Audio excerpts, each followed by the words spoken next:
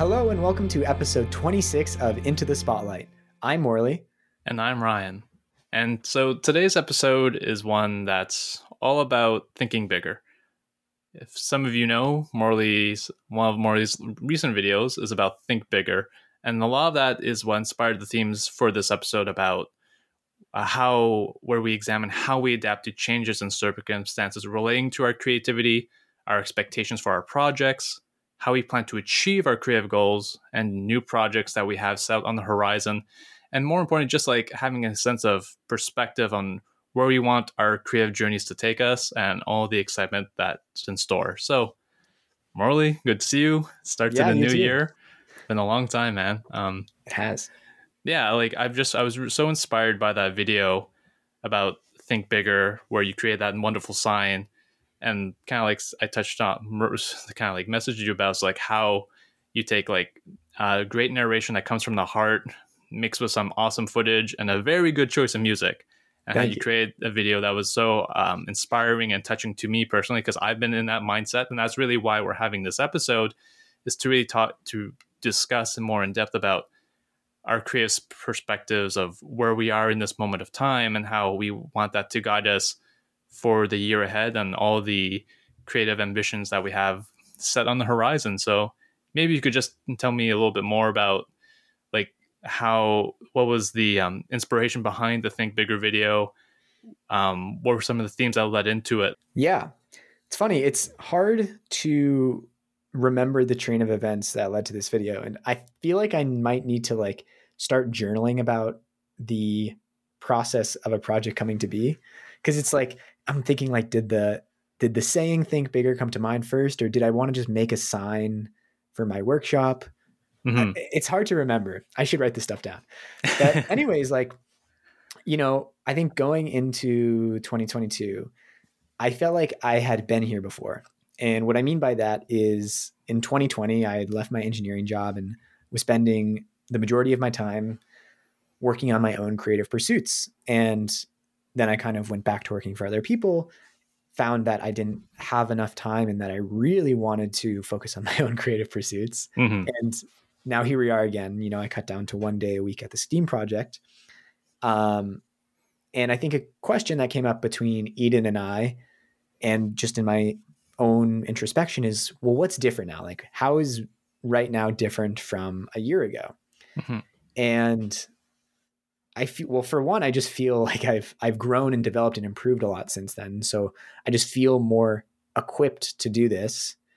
I'm approaching 25 years old. So my prefrontal cortex is almost done developing and, can actually analyze risk, make rational decisions, all those wonderful things that happen when you turn 25. So I got that going for me. As someone who's 25, I can tell you that it's a great place to be. I'm excited.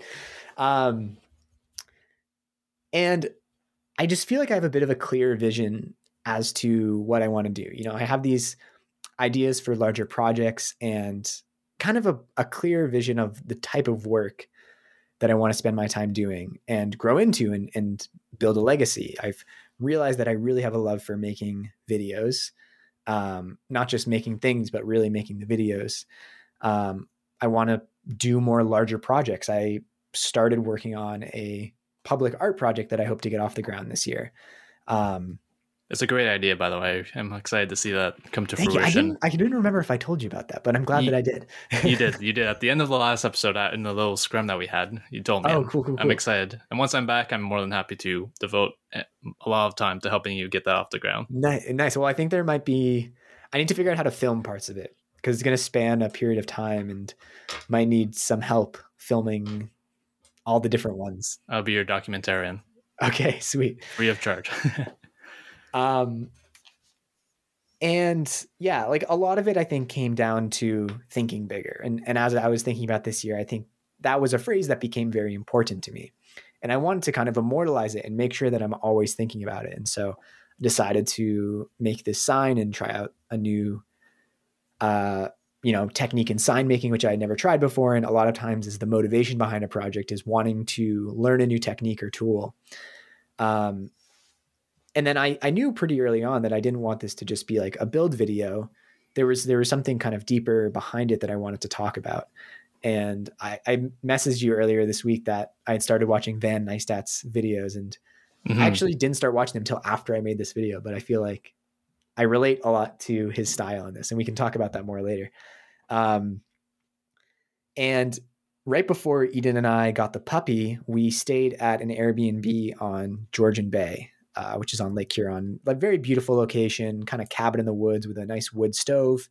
And I was working on the project and I was sitting in front of the wood stove, and I was like, okay, I feel like I'm in the perfect mindset to write what I want to say in this video. And the prompt that I gave myself is basically like how I'm going to make my dreams a reality.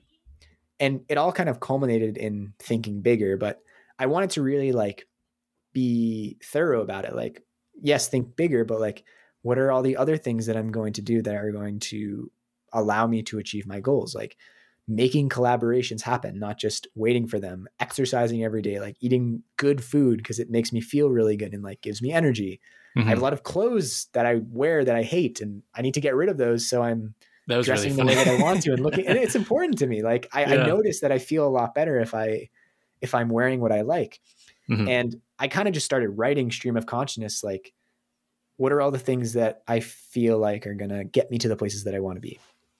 Um, and that was basically the script for the video. When I got home, I transposed that onto the computer, moved some stuff around, added a few things, recorded it. It conveniently ended up being about the length of a song. So I found about 2 hours of searching, I found a good song that fit it, which is kind of a tear your hair out type process when you don't know exactly the music that you want and you're just searching, listening. But it's It's a fulfilling in the end. it is. It's like the most important part of any like video, right? Because that really sets the tone for it. So Mm-hmm. yeah, it's a long process, especially when you find something but it's like behind copyright, but you want something kind of similar to that. So it's a big search process, but you've definitely found the right one because the video is fantastic. It's great. I think Thank you. any creator of any type, I think will relate to it very heavily. I know I did, and like it because I've been feeling a lot of that similarly as well, especially going back to last year, and well, even going even further back because for me, like I took a different track than you did because we did the documentary together. You were great in it, got the master's degree from it, and then after I graduated, I went right into working and like I still had all this creative ambition, but I didn't quite know what I wanted to do with it or how I wanted to channel it or how I would even achieve any ideas that I had. You'd be sitting on the bus and you're going by all these streets, all these people, and like sometimes you get an idea for a good story, but then it's like, well, what's it going to be? How am I going to pursue it? Am I going to write it? But if I want to make it into a short film, how would I do that? Do I need to be in a more creative job to do this? Like I was really very stuck like that for a long time, not really sure if like how just where to go.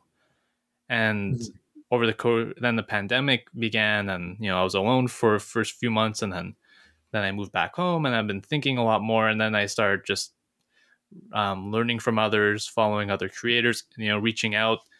We started this podcast, and this has been such a enlightening experience for me because I feel like just doing this has helped me grow so much. Learning from you and some of the guests that we've had, Mm-hmm. and now since I've started my writing and publishing my writing, and that was and I'll touch on that more, but that was such a big thing for me to just get over was to put myself out there as a creator and feel comfortable with that Mm-hmm. and seeing some of the reaping the fruits from your hard work, seeing like, oh, people actually relate to what I'm writing or what I'm saying, and like, yo, you're not alone in this. And that for me, like, I know it sounds silly, but for me, it took a long time to kind of get over that challenge. And now, since I've been like, I've been watching a lot from like, or listening to podcasts and reading books from like, of like, how people make films and do other different types of creative work. For me, that's helped me realize how I want to pursue my own creative goals going forward, and doing that with like either with like the writing, like poetry, nonfiction writing, short stories, short films, even short documentaries that I want to do. And it really comes to me, at least, embracing myself as a multi-dimensional creator and not pigeonholing myself into just one little track that I need to follow. Like because like even though writing was something that was always one of my greatest assets, I never really considered myself as a writer up until recently. Mhm. It's like, oh wait, maybe like I thought I'm kind of good at this. Maybe if I put some of this out there, we'll see what happens. Like I'm writing the next nonfiction essay that I'm going to publish shortly, and it's just kind of like getting over this mental block that, well, like well, who cares about what you're doing? Because writing's so deeply personal like that, right? I mean, all creative work is, but when you're writing, you feel like, well, who's gonna like this? But when you put it out there, you see the the reception, how people read it even after a couple of months afterward, and it's very encouraging, and it just makes you continue. So Mhm. Yeah, like similarly, something I've been not struggling with, but just thinking about recently is how artist is kind of like a loaded term. At hmm least it seems that way in like the maker community and just in modern times. And what I mean by that is people seem reluctant to call themselves artists. And I kind of like was thinking this year, like I feel like I should call myself an artist because a lot of the things that I want to do like are making art. And that doesn't need to be a loaded term or something that I need to feel like I've achieved something to be able to do that. Like, no, if what I want to make is art, then that's what I am. I'm an artist making art. yeah, like it's not a status or an achievement per se. I mean, obviously there are things like that come with it, but it's just really, if you're doing it, then you're an artist. If you're a storyteller, you don't need to be published or anything like that. If you just write stories, then you're a storyteller. Like I Mm-hmm. guess like it's like a mental sort of gatekeeping that people kind of do to each other and to ourselves. But it's like, creativity doesn't always have to be like a job or always productive. It's just, it's a state of, mind. It's an identity. It's something that, that you do, that you find pleasure and enjoyment from. Yeah, definitely. I don't think it needs to be that sort of term by any means. And it's curious that I always wonder when people are reticent towards calling themselves an artist, like why that is. Like, Mm-hmm. I'm wondering, like, is it because you don't feel qualified to, or is it because you're uncomfortable with the things you're doing? That's something I've also been thinking about recently is like, there are certain aspects of what I do that I am like not fully comfortable with. Like so much of my work ends up being social media focused. And there's a lot of aspects of social media that I find gross. And so reconciling those things in my head has been like a bit of an interesting process. Mm-hmm. It's weird, yeah, because like at least when it comes to creative work, like it can feel like shameless self promotion at times in a way, but Right. it's not though. It's really not, because you're just sharing with like stuff that you've done. Mm-hmm. Like it like there are like a million or millions of bad examples of like people just pushing it just as for more themselves, but not their work. And if it's all about the work, then there's nothing wrong with that. But yeah, it's funny how sometimes like we kind of put these like sort of mental chains around ourselves, even though like why not just be artists? Even though you can be artists in very different ways, doesn't mean it's not something that you can't celebrate and just be happily identified as. Because I kind of avoided that for a long time, but it's like, well, no, if I write and I do this and I do that, well then, like, well, I guess I guess that's what I am. So Yeah. and that's a good thing. Actually, we were also discussing before we were recording WTF with Mark Maron, and I remember in the interview he did with Brad Pitt and Leonardo DiCaprio, Mm-hmm. Brad Pitt was like very reluctant to calling himself an artist. He was like, "No, I'm an actor. I act, and that's just like a craft." And I think for him, like artist meant like paintings and those sort of things, which Right. I guess I can understand because I can see how actors, whether or not you call an actor an artist, actors are surrounded by artists on a film set. They're surrounded by Yep. scenic painters and directors and writers and many people who we'd probably feel more comfortable calling artists. But it's funny that like he was very, someone so accomplished was like, oh, I don't know if I would say I'm an artist. It's quite funny. I mean, especially someone who is like at the top of his craft, right? It's even more ironic, but I guess it just, yeah, it's funny. I mean, especially actors, especially with the way they interrelate, having to work with a director and like, figuring out the script and bringing that script to life. It's an interesting process that it's molded by several different types of individuals to get an amazing result. But that's a conversation for a whole other day. Yeah. But but that's just something like, yeah, like just to kind of go back to the point, just like I just feel like so much more comfortable now just embracing all of the aspects of my creativity that I want to do.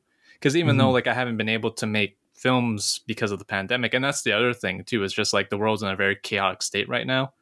Because Right. like I'm still trying to figure out, because like the films, like I want the films and documentaries that I want to make, that requires collaboration with others. I can't do this on my own. And even though there's a lot that I can do, like it's just the world's in a very chaotic time right now, and it's just like, when Omicron hit, like, I was gonna set up like a location in my town, nice museum with a nice view of like the bay and everything to shoot, like kind of like do the sit down interview.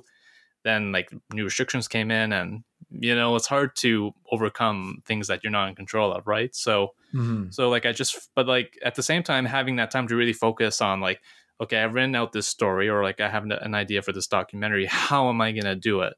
And I finally I feel like I figured that out. Like, yeah, I was just going over through my list last night of outlines for short films that I want to do once I'm back in the city, and like I know how to pursue each of these now once I'm back, and when things become more normal, so to speak. So How do you like stay comfortable in the planning phase for so long? Because I feel like I would start to go a little crazy if like you can't actually start doing all these things that you've been planning for so long.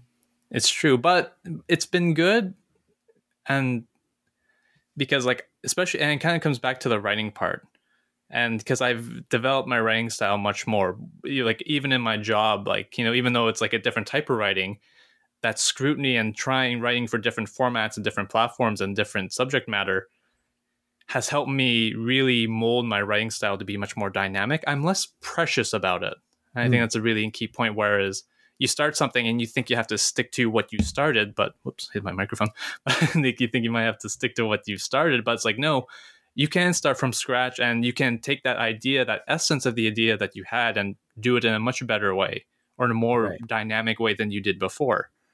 So sometimes, like, I started scratch from some of them. There are some stories that I've combined. There are some that I've really just like went back to went back to square one, but it was the right choice. Because even though, yes, I thought that was a good idea, like about 2 years ago, like I can't. It's not good with the way I wrote it now. Now with what I know, so a lot of it's just coming back and just rewriting and presenting it a different way. And not only that, but like I've been like learning a lot, listening to a lot of podcasts about filmmakers, people who do different things, watch different YouTube channels, and I'll touch on that for my Into the Spotlight. But seeing how I can, as an individual, do these stories now, because before, like if you need something like a big budget and like a big location, like you can't do that. But if you know how to do it from a very grounded point of view with no budget, and know how to work with like a limited number of people, like I understand, like I mentioned, like creativity is not just about being productive, but it's a mindset. It's really about knowing how you're going to approach your projects. So even if I were given the opportunity to do those projects back then, I don't think they would have turned out well. But now I Mhm. feel like I know how to tackle them and do them in the best way that I can. So I think this is an interesting segue to something I haven't told you yet, but Oh, um, don't worry, it's nothing bad.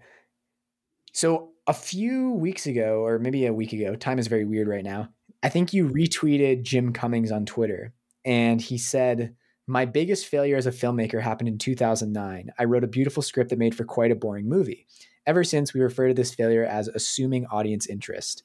We hmm. never expect interest anymore, and instead work hard on the craftsmanship to try to earn it," which I thought was like very interesting and inspirational, um, because exactly what you were just saying, you can work on your own story and think it's really great, but then when you like bring it in for criticism, you might find that you kind of went the wrong way and it's maybe not the most interesting thing, but there is something good there and you have to tweak it, and especially for an audience, like to make it relatable.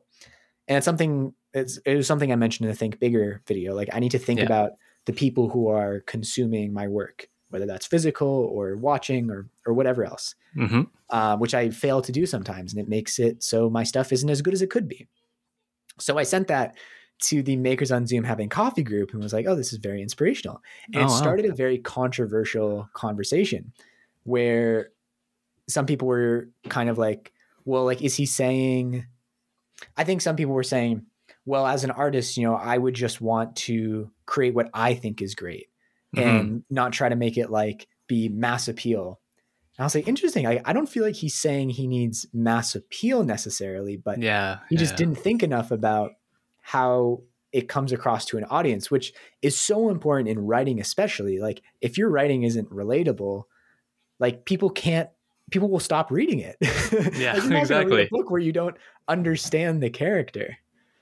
No, and you need to have like it's hard to have an objective quote unquote perspective as you're making these projects, but it's good important to have at least one foot out so you can see how someone will interpret it. And I think Jim Cummings was a very good example because him, for example, me following him, interacting with him a bit on Twitter Spaces and such, I've learned so much from his work, like really deeply inspirational because he's like the perfect example of an independent filmmaker who's making films in a very different way. Like he's helping kind of create a whole ecosystem where it's feasible to create independent films on a persistent basis, Oh, wow. consistent basis, and how he's using the tools and ecosystems of like content creation on YouTube and others and podcasting to create films. I find is very fascinating, but also like just being so upfront with like things that don't turn out with failures. Because even for me, when I first started like at university, I made like a few like short films and they didn't work. They were not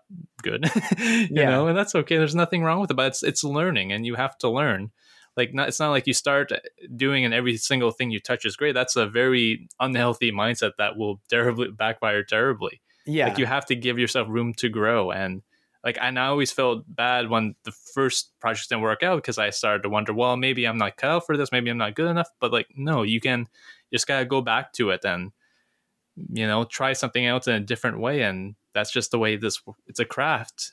It's not a Mhm. talent, it's a craft. And you have to really, you know, really just try to get better at it in every sense that you can and try things you don't know till you try. It's trial and error. And it's interesting that you mentioned that specific tweet that you mentioned where, because I think there is a sense of like, okay, well, how will people like, it's like you have to kind of the balance with like what you want to express and also like how people interpret it a little bit, like not like have too much of like outside influence because like it has to be your work. You have to follow with what your heart and mind Mhm. is wants to express. But I think it was a very very good example of that, like how like and like he took that failure and now he's at the top of the indie filmmaking pyramid, so to speak. So Yeah. it's a very very inspirational story. And how I think that as creators, like just there's nothing wrong with like things that not working out. Like I know I went through that.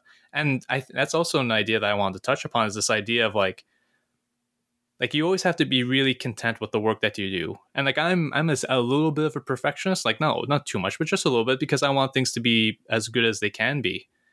And going from that, like for example, if you put out like a work, like a video or a piece of writing, but you don't feel totally content with with the way it is, and then you get criticism for it, that's going to sting 10 times more if rather than you creating something Mhm. that you feel very happy with, very proud of, very content with. You put it out there and you may still get the exact same criticism or a different variation of it, but if you're happy with the work, it won't sting as much. And that's something I've learned recently, is that you have to be really really happy with what you put out there, like not be iffy on it or kind of go, well, like it could have been better, or should, like like if you feel really really happy with it, I think like there's no criticism that will knock you down. Like it's obviously there are some good points, like I take in criticism, I read it, I'm wonder, okay, how can I be better, what are they saying, maybe there's a nugget of truth in here that I can take with me going forward. But Mhm. I think it's so important for any artist, any creator, any storyteller to feel really happy and proud with the work that they publish. So even if it takes a little bit longer, it'll be that you'll feel that much better about it once it's out there, and you can always point to it and say like, look what I did, I'm so proud of this. Yeah. I think that's a can definitely be a tricky thing to do in like YouTube and other internet platform content creation when you're trying to just like put out volume. And Mm-hmm. I don't so I'm also trying to develop a healthier relationship with constructive criticism. Mm-hmm. And it's convenient if people point out things that aren't so great in your video. And then Right. you're like, okay, well now I'll do that for next time if you have a healthy relationship with that. I like going back to what you're saying earlier, like when we had Sandra and Stacy from Tableau Creative on, and one of the things they said, which really stuck with me, like a year and a half later, was like, you know, I don't remember exactly how they said it, but it was something to the effect of, there are no bad experiences. Like all experiences are valuable. Right. Which you might think is like an overly optimistic way of thinking of things. Cause like, you know, sometimes things suck, but viewing experiences as valuable to some extent or the other, I think is a really great way of looking at it. And I think I've definitely put out stuff in the past, which I was like, maybe I didn't know it consciously in the moment, but I wasn't super happy with it, because I've also put out work that I'm like, that was great. I like the Think Bigger video. I was like, I'm really, really happy with that video. And if someone makes a criticism of it, I'm like, you don't get it. Like this clearly isn't for you. So I'm sorry, like, you know, works can't be for everyone. No, exactly. And like they will like it or they will not like it regardless of the quality of it. I mean, that's just something we have to accept, right? And that's something I've learned to accept as well. So, but it's interesting. I think what I'm kind of dancing around is, I don't know if it's necessarily in what I do the worst thing to put out stuff I don't love, because it's still a valuable experience of like seeing a project through to the end, putting it out and being like, okay, what have I learned here? But I totally hear what you're saying with the fact that when you put out something that you're really happy with, like it's much stronger. Like it builds you up a lot more than taking baby steps by putting out series of crap. Yeah, exactly. I mean, it just kind of builds up that resilience, right? And also for like you kind of like, you can almost like foresee the criticism and you can almost kind of like dance your way around it, or kind of like, not make it critic proof. That's like the wrong word, but at least like you can just, you'll be able to pursue the work and try and make it the best that you can be at without compromising what your vision for this project is, right? And then once you put it out there, I mean, sure, I mean, like sometimes there's some constructive criticism where it's like, okay, like I don't agree with that point, but I see what they're saying. But I mean, it just depends. But like, yeah, like it's not something that feels like a barrier to my creativity as it once did. And that's one thing I'm really, really happy with, because like sometimes you kind of get into theoretical kind of, it's like, you know, if you're like a football player playing at the like other team stadium and like the fans get in your head sort of thing and you can't play well. And so like I've learned to just kind of like dismiss all that outright, and I just feel more certain with what I do now. Nice. I mean, on the topic of putting yourself out there, so somehow I had never watched Casey Neistat videos before. Like I'd seen them. I knew he was a person. I knew he was very inspirational to a lot of people. I had seen him mentioned in your documentary, but I never actually watched any of his videos. And so, well, he was like the foundation for the documentary, like that sort of vlogging sort of style. Like I remember, like when I did my application to Ryerson, like I was watching like his videos, Peter McKinnon's videos, like, you know, those guys who did that very cinematic, well made, well edited sort of vlogs in that style. So yeah, like I was just thinking like, well, what makes this storytelling so unique? And there was something about that was so grounded, even though it was like well made, well produced, there was a very realistic, grounded style to it. And the documentary, the essence from it just came from there. And then, you know, got to meet you, and now we're on this wonderful journey. And then, you know, a few of the others that participated in it. And I kept on thinking, sorry, go ahead. You go. I want to hear your analysis. Okay, sorry. But like, I kept on wondering, like, what is, and some people ask me, like, what is it about, like, this topic about interviewing YouTubers, finding out about their experiences, why they create, how they publish online? And I couldn't really answer that at the time. I just thought there's something about this that's compelling me to explore the subject matter.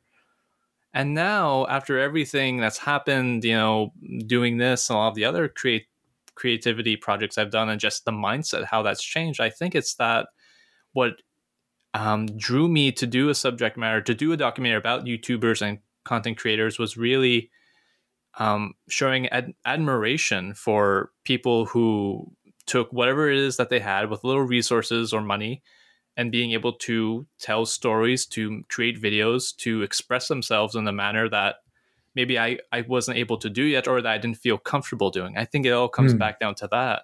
And that's why I've kind of like been watching a lot of independent film, and, you know, films that were made for either like $5 million, $500,000, or just $5,000, you know, and really finding myself really engaged, inspired by it. It's very like DIY DIY mindset. Exactly. It's the DIY nature of it. I think a lot of creativity, especially right now for me, and I think for you as well, is like it all comes down to just DIY and just taking, and there's something just so honest and authentic and even just like vulnerable, like, you know, being able to take whatever it is that you have to create something. I think that's just so mesmerizing and inspiring. Well, and Casey and Van Neistat, like the Neistat brothers, really epitomize that DIY filmmaking style. Like, yeah, like even long before YouTube, like they were doing this in the early 2000s. Yeah, like with another thing, like really putting themselves out there, like in that iPhone or iPod's dirty secret video they made, like spraying graffiti on all iPod ads, like straight up doing graffiti in daylight and filming it and making everything themselves. Like I was thinking yesterday, like I feel like the whole maker video genre on YouTube probably has them to thank to a certain extent. I don't know if that's true or not, but like they're making stuff in their videos and filming it, and they were doing that in like the early 2000s.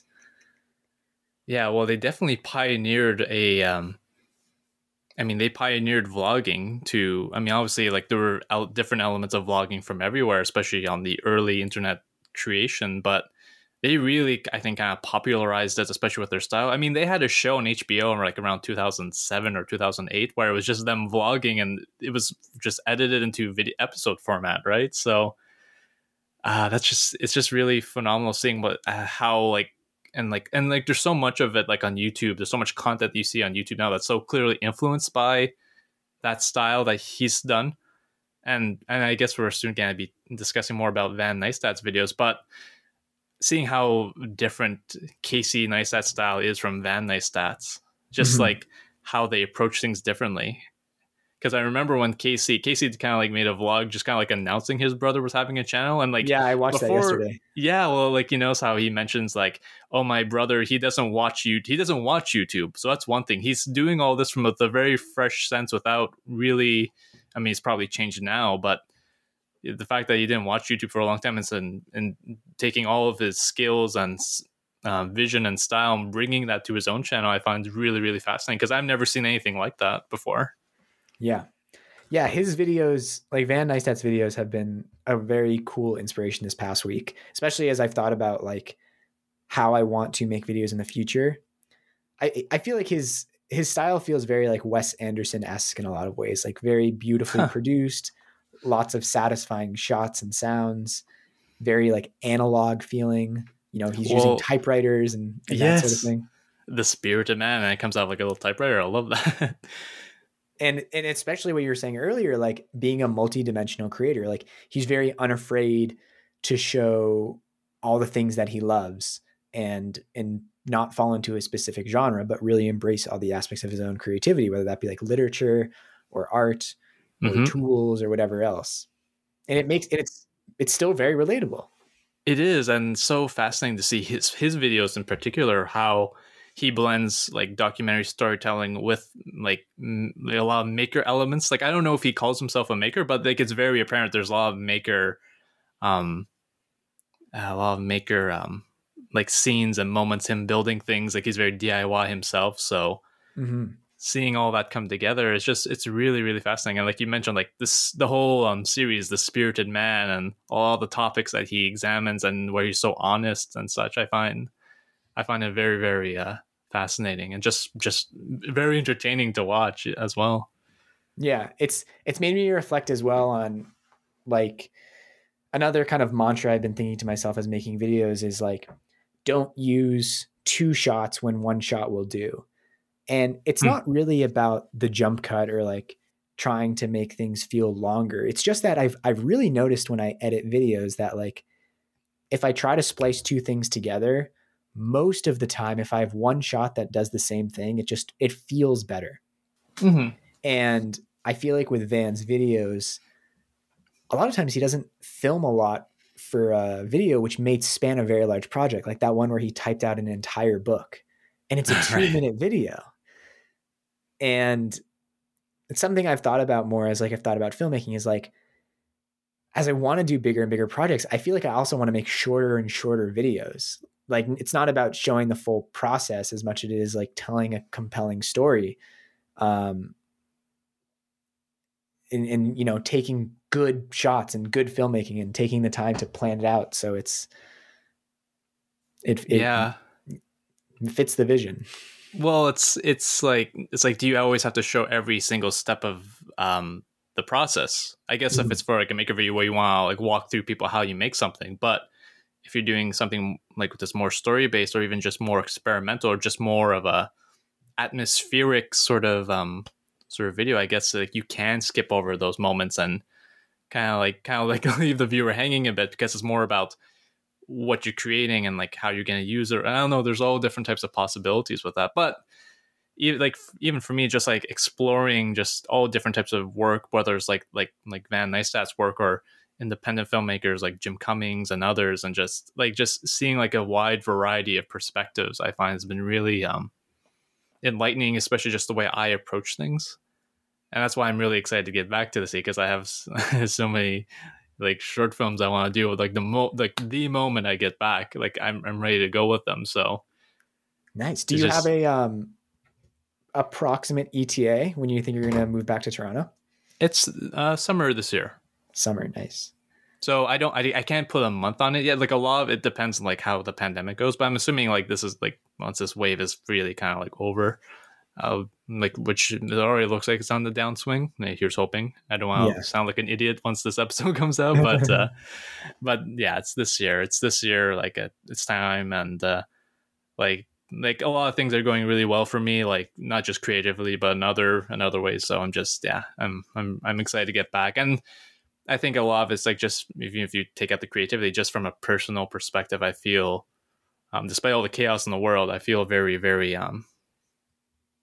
just very sure of myself in a way that I haven't for a long time, and that's a good thing. So, especially if you want to pursue creative projects, right? But yeah, like I want to get back. There are so many things that I want to do that I know that I can do. Some things where it's like, why didn't I ever think of that before? Like it's just funny stuff like that.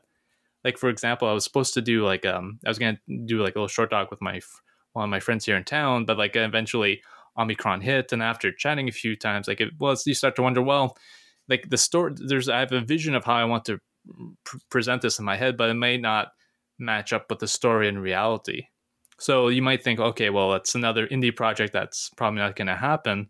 But over the course of the holidays, because I started writing poetry and I posted a poem in early January called November Beach, and I remember over the holidays I had an idea. It's like, wait, I learned that like about like poetry books that have illustrations done by other people. It's like a collaboration.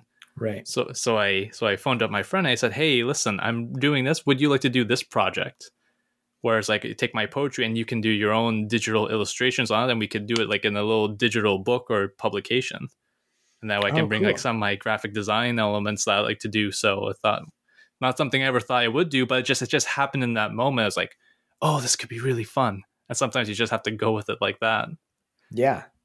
That's another theme, you know, I've been thinking about for this year and going forwards in general is like, I think a flaw of mine is that I try to do a lot of things on my own and by myself, which is kind of the tradition in the DIY filmmaking or DIY maker videos, you know, thing. It's like a person filming by themselves.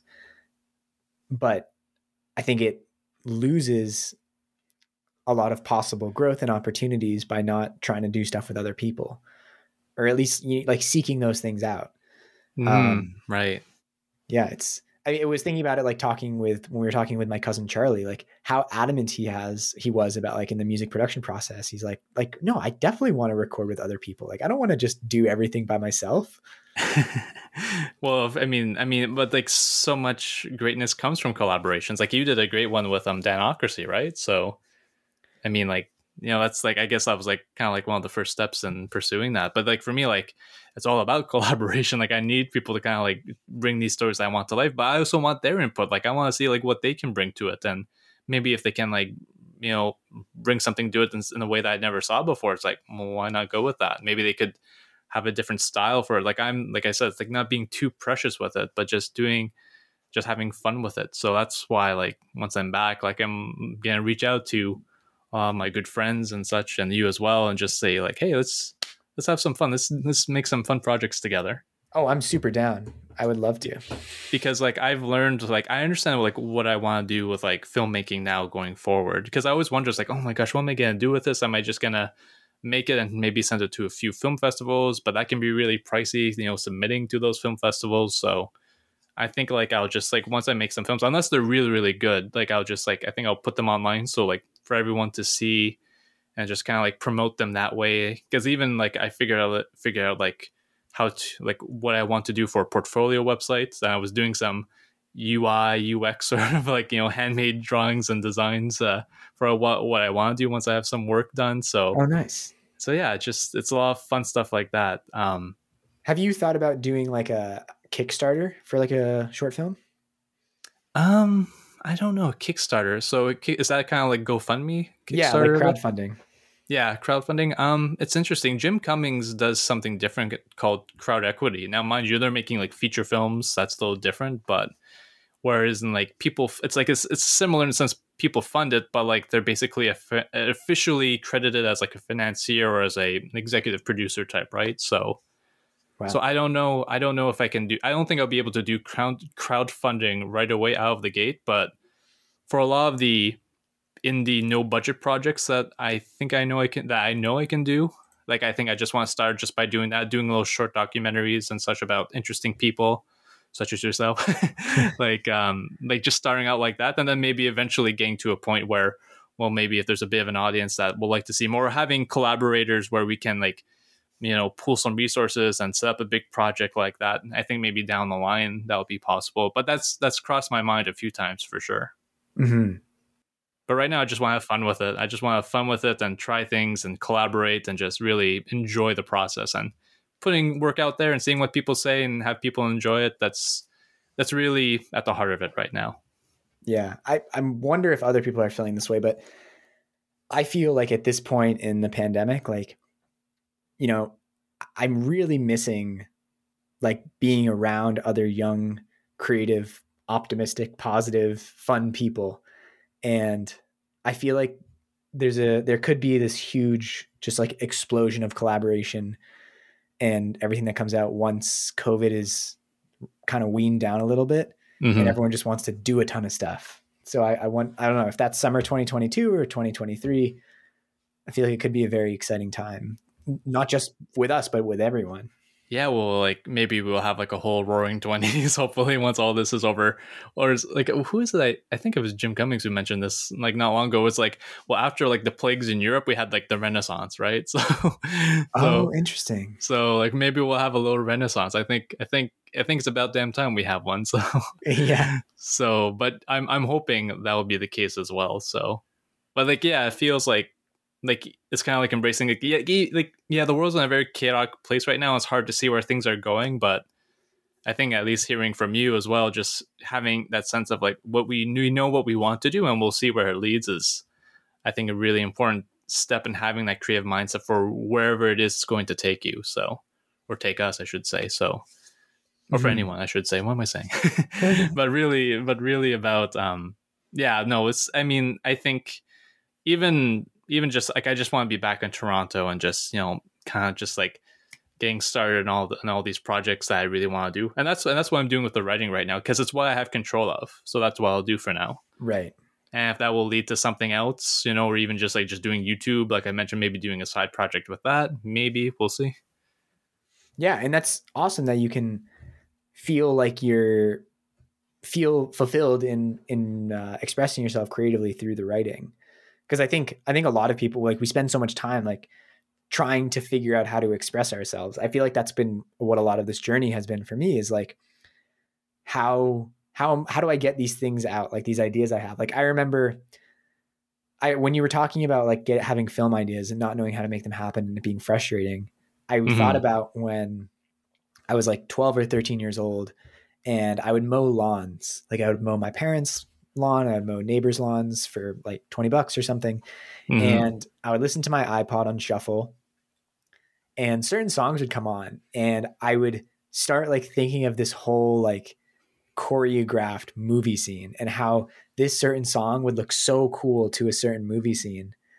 And I mean, I had a very active imagination at that age. So that in and of itself was so fun. But like, I had no way to know how to make that happen. And then I started like making some little videos at 13, but none of it was really like right. You know, it was all just kind of like exploring and trying to make videos like I saw on YouTube. But I feel like that's kind of like, to me, when I think back to my like creative journey, like that was a very clear sign early on. It's like I had this, like I remember Love on Top by Beyonce, which is this very like bubbly poppy song. And I thought that Right. song would be so cool going along like the intro of a zombie apocalypse movie, because it would be this Oh, hilarious juxtaposition. And like every time the beat drops, it's like a zombie's head blowing off. And I was like, oh, this would just be like such a great scene. yeah, I could see it. Which is something I'm still, is like a super huge part of my creative process, is just like hearing a song and thinking about like, oh, like I want to make a music video that feels this way to that song, or like Hmm. maybe not a music video, but just make a video that has that song in it, because it makes me feel that way and I want to convey that visually. Yeah, I mean, so much of like creativity just comes from like remix, want a desire to remix or to combine elements that we think might be cool. I mean, there's a whole like subculture on YouTube where they just take things and they remix it and they add music or things that are out of place. They completely recontextualize the original work, and I think it's really fun to see that. Yeah. But yeah, I think it just comes down to just I think a lot of creativity kind of starts out with like a desire to like imitate and to remix and to try different things. And then Mhm. from that it just leads down this path of like originality, because it's almost hard to copy something like verbatim unless you're really going out to plagiarize something. But I think a lot of Mhm. it just kind of begins on that route. And there's a really good episode with Joseph Gordon-Levitt and the filmmaker Ryan Johnson about that, where when you start out creating and begins in the imitations and how that evolves into original works.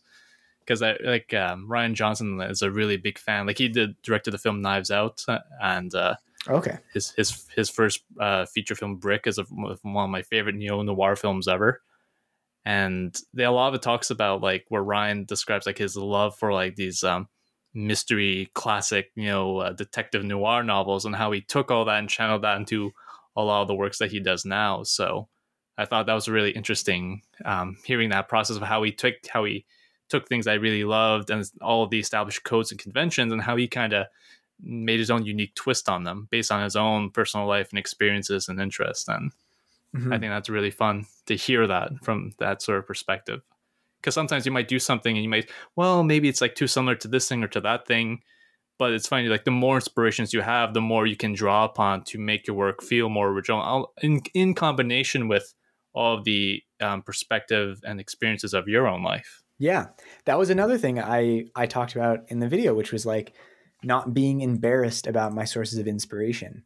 I think Mm. sometimes I don't give them their full credit, and I'm like, no, like I want to do my own thing. I don't want to think about this random thing from my childhood.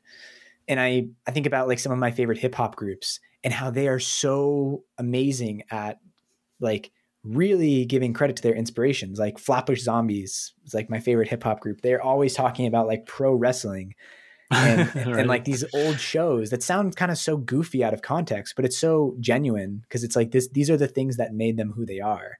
And Hmm. it's really been the fodder for all of their work. And I need to like give credit to those things that made me, and actually kind of talk about them and reflect on them and bring them into my work, and not, you know, feel uncomfortable that they are the things that inspire me. Hmm. Well, I mean, yeah, like if it's your interest and like a key inspiration, yeah, never ever feel bad about that. Have I ever, I don't know if I ever felt, well, maybe about like some things, or maybe feeling like maybe it's too close to something that I want to do, but eventually, like the more you work on it, the more it morphs into its own identity. So I Mm-hmm. think it just depends on that. And just, I remember what I was going to say just before, but it's like about when you put work out there. Like when I put out that little poem that I did at the beginning of January, that was read by hundreds of people, almost to the point it was overwhelming. I thought like because you put it out there, you Yeah, that think it's can just feel some little weird. thing. I was like, I was like getting a lot of like, like seeing a lot of like just looking at the stats. I was like, oh wow, like just from within the platform itself, I was just like, oh, okay, interesting. It's not something you never expect, but the channel just blows up. Like your recent video the coat hanger that you Yeah. made with like the 3D printed hooks and like, you know, like that exploded, right? Like, what does that feel Yeah. like when you get all those hits? Oh, I can tell you what it feels like. You know that meme where it's it's like the I'm in danger. That one. That's how it feels sometimes, especially when it's because that particular situation was fueled by Reddit, and Okay. there can be a lot of negativity that comes when that happens. Just people tend to just pick things apart and like focus on aspects of the project that doesn't really matter, in my view. I know And it's a fickle platform, yeah, with yeah, people on it, yeah. when a spotlight gets shown on something that you don't expect to have a spotlight shown on it, it can feel a little like, oh my God, okay, I wasn't expecting to have to defend my work. And I try not to. I try to just like, you know, just look at it and try to let it wash over me and take the constructive criticism. But yeah, sometimes it's like, oh, all these people are here. It's like I'm thinking like that meme with like the dog where he says this is fine, but there's all this fire around. Exactly. Yeah. Okay, that's interesting. I've never had something go off like on a social media platform like that yet, but I just know that within Medium, like I see like people reading within. I'm like, oh wow, people are finding it. I mean, it's kind of nice to see that you post something small and like the algorithm just makes it discoverable for a lot of people, but that's really cool. And I think like one just to kind of like segue from that is like the importance of connecting with others for inspiration and collaborations, just having a community aspect where you can share your work with other like-minded people who are creating similar work, I think has been so significant and so important. Because I noticed that with you and like when I first started, like I didn't really know what to do. I felt like very, very kind of like alone with what I want to do. I mean, yes, there were some other people making films, obviously, but there was no one like close or someone that I knew who was really actively pursuing that. Right. And once I started with the writing, that's something I noticed with you in the maker community. Like I just found that, I mean, we've interviewed a lot of makers on this show, right? And seeing that group and the support that you'll give for each other, even like in comments and in messages, like that's really so encouraging to see. And with the writing, like I've discovered a little bit more of that. Like just like a few days ago, like I connected with like 50 new people over Twitter where I was like, I just started publishing some work and like just replying to tweets and that and seeing the growth from that and connecting with people is like, oh wow. And like people message you, they like your work. And I messaged a few people about some of the essays and such and short stories that they wrote. And I think that's really fun. I think going back to Justin Uffler's point about how like, you know, the internet gets like a bad rap because there's so much toxicity on it, and there is, but there is still so much opportunity for genuine connection with people who are creating in the same space that you are. Like I didn't know there was a whole space of writers on Twitter, so that's really awesome to see and connect with. It's exciting when you realize that like these people are there and you can really reach out to them at any time. It's an exciting feeling. It's pretty cool. People. And there's one that expressed interest in maybe being a potential guest that I'll chat about with you afterward. But I think there's a lot of cool potential there. Yeah. Sweet. All right. With that, I think we should talk about what we're putting in the spotlight this week. Oh my gosh, this has been 56 minutes already. Look at where does the time go? Sure. Do you want to go first or should I go first? Yeah, I will kick it off. I am listening to a book that was recommended to me by Andy Pugh, another previous guest on the show, and it is Black Box Thinking by Matthew Syed. This book is all about failure and learning from failure. The title of the book comes from the black box on commercial airplanes, which is essentially a device that records all of the audio in the cockpit as well as the state of all the instruments at all times. So if a plane ever goes down, they analyze this box to find out why it went down. And the result of that is that the commercial airline industry has an incredibly low rate of crashes and failures. So they're a great example of learning from failure. And the author is really good at contrasting that with other industries and cultures who are terrible from learning from failure. One of them is the medical industry, which has very high rates of preventable accidents. It's gotten better in recent years. Like there's been some very outspoken people who have tried to improve preventable medical errors and things like surgeries and prescription drugs and things. But he is really good at talking about all these different ways that we can learn from failure and people who do it really well. And, you know, there's a lot of aspects of society where we're very uncomfortable at failure and quick to point and blame people and not really learn from it or ignore it, which is the most Mm-hmm. common thing, and just push it under the rug and not even recognize it as a failure. So as I'm trying to take constructive criticism better and really like get better, one of the best ways to do that is just looking at things that have failed and trying to figure out why and moving forward from that. So it's a really cool book. I find that it starts a little slow, but it picks up a lot when the thing that I find most interesting about it is he starts talking about like inventors and designers like James Dyson and Pixar. There's some really interesting examples about the culture at Pixar and how they learn from failure. Mm-hmm. Yeah, so I will link that in the show notes. It's a really cool book. That's amazing. It's funny you mentioned Pixar. Do you ever hear the story of how they almost accidentally deleted Toy Story 2 from their computers? No, I haven't heard that. So it's a funny story. So they're making Toy Story 2. Obviously, it's like these are like very early CG animated movies. Like this is like 2000 or so, 1999, sometime around then. And they're making the movie, and somehow there's some sort of something happens with their computers, or the IT updated them, and somehow it wiped all of their servers of the movie. Oh my god! So they lost it completely. And there's only one person who took it home and backed it up on their own personal computer. Back then, that's how like they were able to save the movie, because one person went home with it and copied it to their own hard drive. So, oh wow. Can you imagine the fear and the millions of dollars that? So that's a funny example, but yeah, that's awesome. I have to check that out. Yeah, that's one big goal of mine this year is to read more books. So I'll add that to the list. Sweet. Sorry, what you can ask? I was just going to add an interesting story they had about Pixar was about Finding Nemo, and basically the story entirely changed, and it was making me think about our conversation about relatability in art. And it sounded like the original story of Finding Nemo was not very relatable, but they changed it so it was a lot more relatable, and that was one of the reasons it's become like one of the highest grossing animated films of all time. Mm-hmm. Yeah, and it's still very iconic, even despite it's come out like nearly 20 years ago now. So yeah, amazing. So for my Into the Spotlight, and I've talked about like a little bit in this episode, but just taking the time to learn to enhance your creative perspective of like how you want to achieve things. And this person is a very big part of that. So this is Gray Kotze. I hope I'm pronouncing the name right. I apologize if I'm not. He's a South African cinematographer for narrative films, documentaries, but I'm highlighting him because of his YouTube channel called In Depth Cine. So this is a YouTube channel that I've found to be very, very helpful and educational for my own creative process when it comes to planning films, understanding how to really present them visually, how I want to make them. And he has made films at like almost every different type of like industry level, budget level.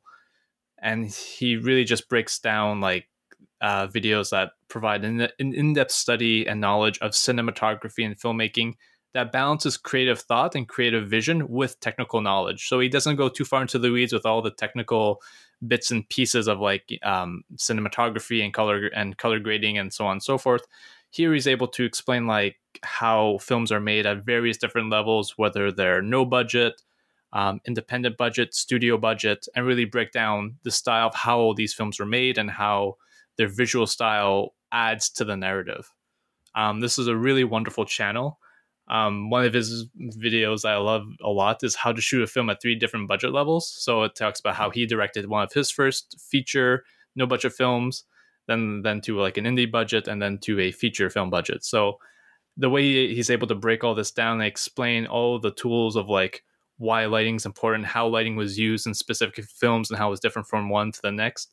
And I think, and this is not a YouTube channel where it's just made for filmmakers, like whether you're a filmmaker or a content creator, or you just want to see how your favorite visual stories were told, it's a wonderful place to just watch movies and just learn how these stories from very different types of visionary filmmakers were created. Like he did a video recently about why high resolution isn't always a good thing. And like how we always have this obsession is like, well, we need the latest camera that's like bigger and better, and like we can see every pore on their face, but that's not necessarily a good thing. For example, I thought about that with sorry, just to interrupt quickly. I thought about that with Van Neistat's videos, where he uses digital zoom in a way that works really well. And I've always looked down on digital zoom, but like, oh, like the graininess kind of works here.